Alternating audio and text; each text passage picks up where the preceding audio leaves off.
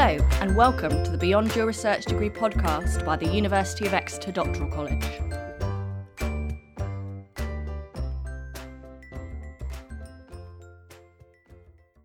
Hello, and welcome to the latest episode of Beyond Your Research Degree. I'm your host, Kelly Preece, and in this episode, we are continuing our series on securing jobs during COVID-19. I'm speaking to another of our current PGRs who's not quite finished writing up, but has started a job in a local authority. So, Alexandra, are you happy to introduce yourself? My name's Alexandra Smith, and I'm a PhD student at the University of Exeter. I'm based in the business school, but my PhD is on what I call the holistic health benefits of walking groups. So essentially, I'm looking at 5 different variables: organisational, landscape, physical health, mental health, and social capital, and their influence on walking group participant motivation for joining, remaining, and leaving. So at the moment, I'm working with Devon County Council. I'm a public health research support officer, and it's a role funded by the NIHR, that's the National Institute of Health Research, and it sits within the CRN, the Clinical Research Network. So essentially, NIHR is really interested in expanding its public health portfolio. So my role is to sort of link up researchers to populations to get data from. So I can do that through connections that I have through the team within Devon County Council, but also to create spaces for collaboration for public health. So I work across lots of different teams. So I will work with different individuals in DCC Public Health, but also broader DCC. So I'm also linking up with people in sort of who work more in the environment, who are interested in working in transport. And also I'm working with sort of more partners as well. So community and voluntary sector, NHS, CCG, trusts, those different kind of partnerships, academics as well. And at the moment, I'm working towards creating a webinar, which DCC will be hosting on the 8th of July. And that's really a great collaborative forum to get academics and other partners together to really talk through some of the pressing public health issues that we have. And public health is such a huge area. It really covers all aspects of life, really. It's very interconnected, so it's really important to have those collaborative spaces. And currently what I'm designing is a kind of like a platform. I'm looking to do this through sort of SharePoint and also through Microsoft Teams, to enable researchers and other collaborators to get together to put together grant applications. The role that I have, Public Health Research Support Officer, is a new role, and there are about 20 of me across the UK with this title. And next week I have my first meeting to meet the rest of the team on that. So I am new to a local authority. I'm new to public health. I'm new to NIHR. Very much started off like I did a bachelor's in human psychology. I did a master's in psychological wellbeing and mental health. Then I worked as a research assistant at the University of Nottingham in the nursing, midwifery and physiotherapy department. And from that, I kind of thought clinical perhaps isn't quite for me, but I've got more.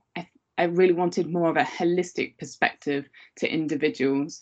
So then that's when I moved to Exeter to do my PhD.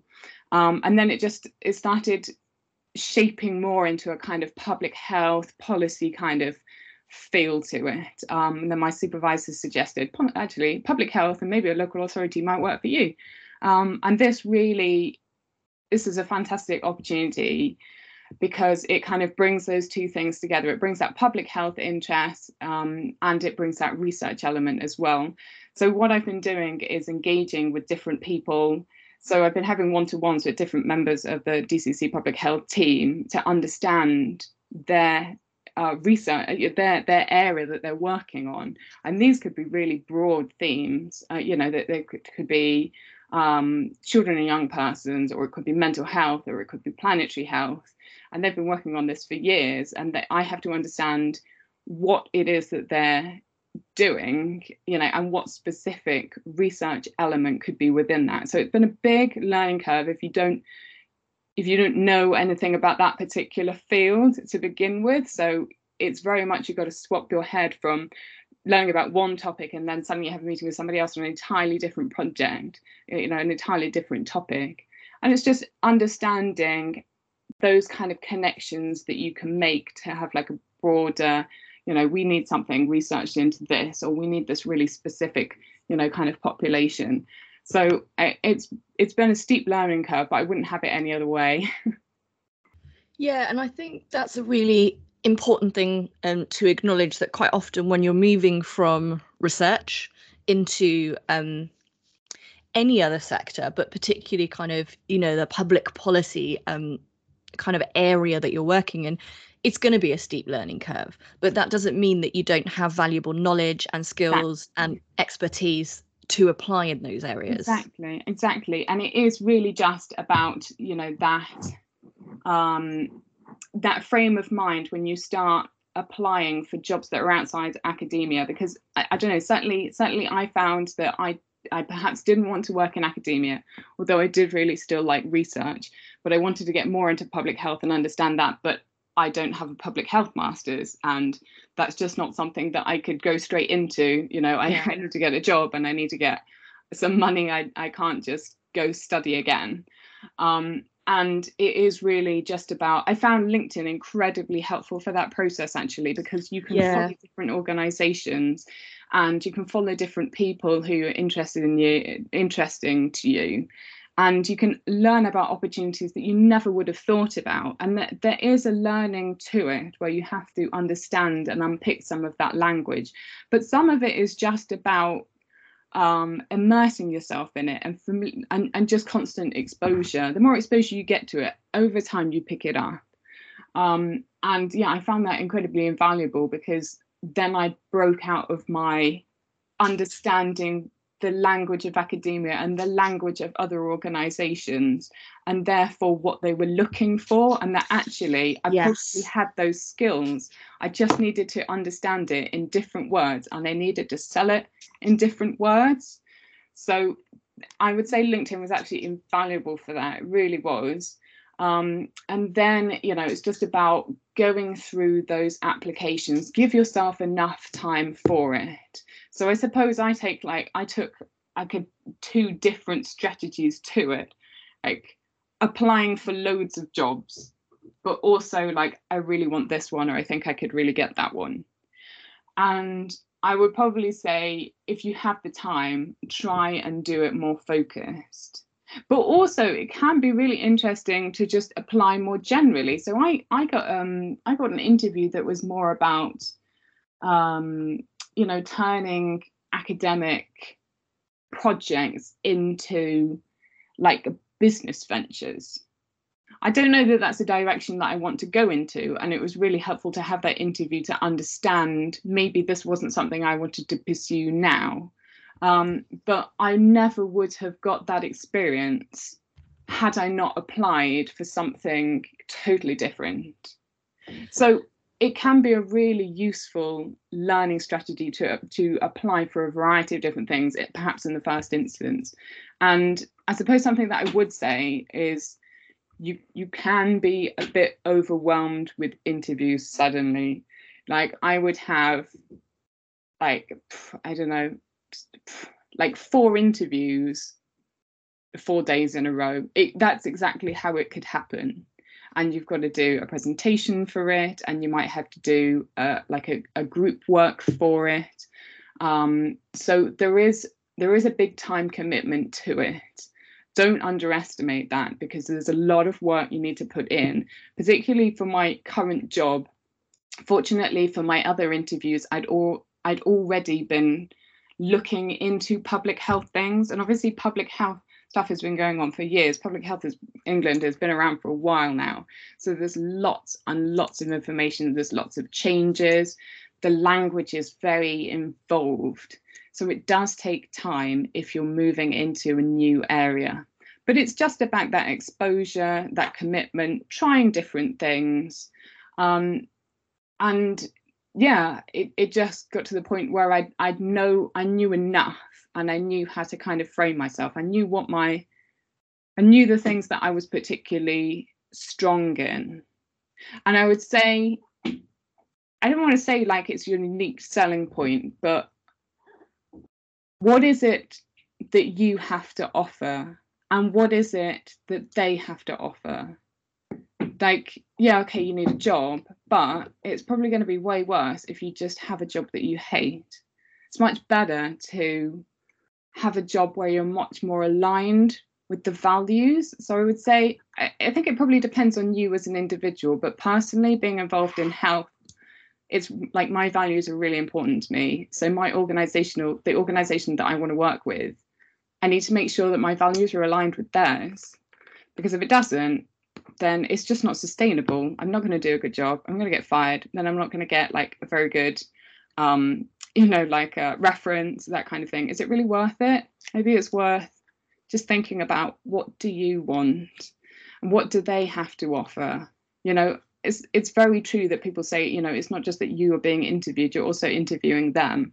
Do you just feel like maybe there's a bit of a toxic environment going on, or do you feel like this team really works as a team, that they really have this combined overall sense of leadership, this respect for one another? And that's really what I found at DCC. I couldn't be more happy. I really couldn't. I feel so much part of the team. And I love this mutual respect that everybody has for everybody. From the top down, everybody everybody has that combined sense of feeling valued and heard. And I think that I really appreciate that personally.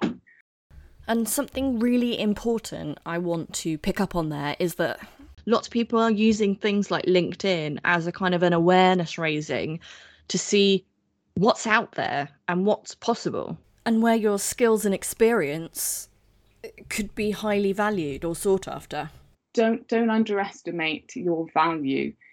As a researcher, you're trained to be creative in your thought. You're trained to look out for those little nuances and question everything. And I think that that's something that I found really interesting working at DCC, because people are obviously trying to understand what is best practice, what is the literature, so that we can understand how we can support our populations the best. But there's also this kind of practicality of like, we need to do something now. And research works at a completely different time to local authorities who need to be helping their populations now, that they don't need to know the findings of a randomized control trial 10 years in the future. So it's really trying to sort of bring those two things together. And that's something where I sort of really come in to help them with. And I suppose that the thing about a local authority is that they've got to sort of split their population up to understand how can we support this population or that population, this geographical area, or children and young persons or whatever. And research can take quite a different approach. Research will go, don't make any assumptions, and where are things that we can connect? Where are the similarities? Where are the differences? I have a background in psychology, so I'm sort of trying to understand more about how we can incorporate individual differences more into research. It's this kind of within and between group differences. So there's this kind of like, there's two different needs going on, and it's about understanding how we can pick those apart and come up with a strategy going forward. Can you talk a little bit about the process of finding the job that you're in at DCC and this opportunity? The job that I actually got now, I got off the back of an interview. So I'd applied for like an intelligence analyst job at DCC. So I'm based in intelligence as well. That's just where I sit in the team, but I actually straddle so many different, like pretty much everything in public health I straddle, because research is so broad, and public health is so interconnected. So that's what I applied for, and the because obviously I'd got that analysis background. I've got mixed methods background, so quant and qual. And I didn't get it. And the feedback that I got was great. It's just that you didn't quite tick some of the public health boxes. So get more familiar with public health language and, you know, the JSNA, like Joint Strategic Needs Assessment, those kind of things. And then, then I got sent through the job advert. I applied for it. I then had the interview and managed to secure the job. And you're always going to get feedback, and feedback is incredibly valuable. This isn't something to shy away from. Embrace it. There's some really important and valuable things in there about values. And, like you said earlier about buzzwords, and there are certain things that when we talk about careers are buzzwords and feel like platitudes and like kind of management speak. And one of those is kind of the importance of knowing your values to finding the right career path for you. But actually, in practice, it's cliche and it feels like kind of business speak, but it is actually true. Yeah, exactly. And I suppose, I've fought it in the past and just gone like, oh no, business speak, buzzword.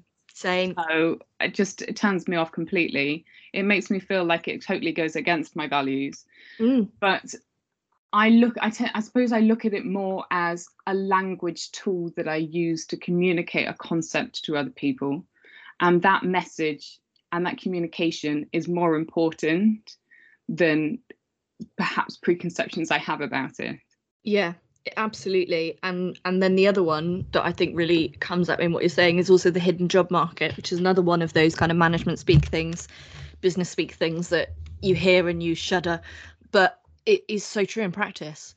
Yeah, I suppose what I would say about this is that it's totally different to what I thought that it was. Mm-hmm. Like it's it's not sort of like, I mean, I don't know how it works in other things. Like DCC has a structure, and lots of other places do, where, you have like tick boxes and you score a value based on like, they're looking for a topic or a theme or something, and they will judge your answer.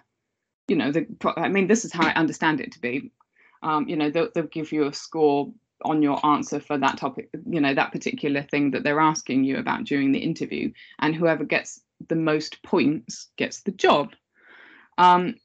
So it was totally different from what I understood to be that kind of hidden job market, because I suppose the hidden job market, I assumed it was sort of like, oh, here's this job and you should just go for it and I already know you. But it doesn't work like that. Every job's got to be advertised. Legally, this has got to happen in terms of fairness.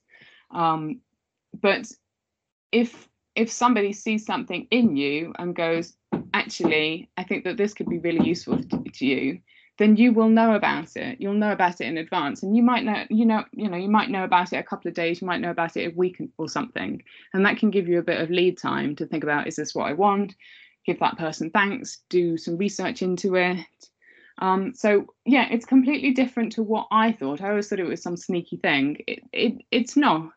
It's not. It's more about somebody seeing something in you and going, actually, this might interest you. I suppose to begin with, I found this idea of networking quite scary, and I felt quite awkward with it. But actually, if I just bring it back to what my values were, my values are helping people and helping the broader theme, of helping people generally with, with physical activity or whatever. So in that respect, that's why it immediately struck me, oh, I'll send this person, that paper or that, that link to that grant funding, because I'm helping somebody. Exactly. And I think, again, you hear networking and again, you think, management speak, business speak, but actually, it doesn't, like you say about the hidden job market, it's not necessarily your perception of it as a term. It's not necessarily how it works in practice. I think we've uncovered so much in this about kind of like actually the importance of your values to driving you, and thinking about how you investigate and look at different jobs, and be a bit more targeted than just using those kind of big job sites. Then the kind of hidden job market, actually, in applying for jobs, it creates new opportunities for you, because you might not be right for the particular position that you've applied for, but there might be something else coming up that they go, oh, actually, we spoke to Alexandra, and although she wasn't right for that job, she'd be perfect for this job. And also the kind of, networking doesn't have to be clinical. It's about, being collegiate and having conversations with people and kind of helping, basically. Some advice that I got about sort of networking was about sort of keeping in contact and that sort of stuff. I mean, there's just too much to do in a day, and I don't know that all of that would be completely genuine if you had to. I mean, nobody can do that. That's just too much. If something just happens to crop up and it seems relevant to that person, then I'd send it. If it's kind of general, like chit chat, I just don't know that that's that valuable to anybody. But it depends on who you are. It depends on who the other person is. It depends on sort of what stage they're at. Before we kind of bring this to a close, I wondered if we could talk a little bit about what you think. So one of the anxieties people, research degree students have, tends to be about, but what skills do I have that are relevant to, relevant to industry or relevant to public policy or the public sector?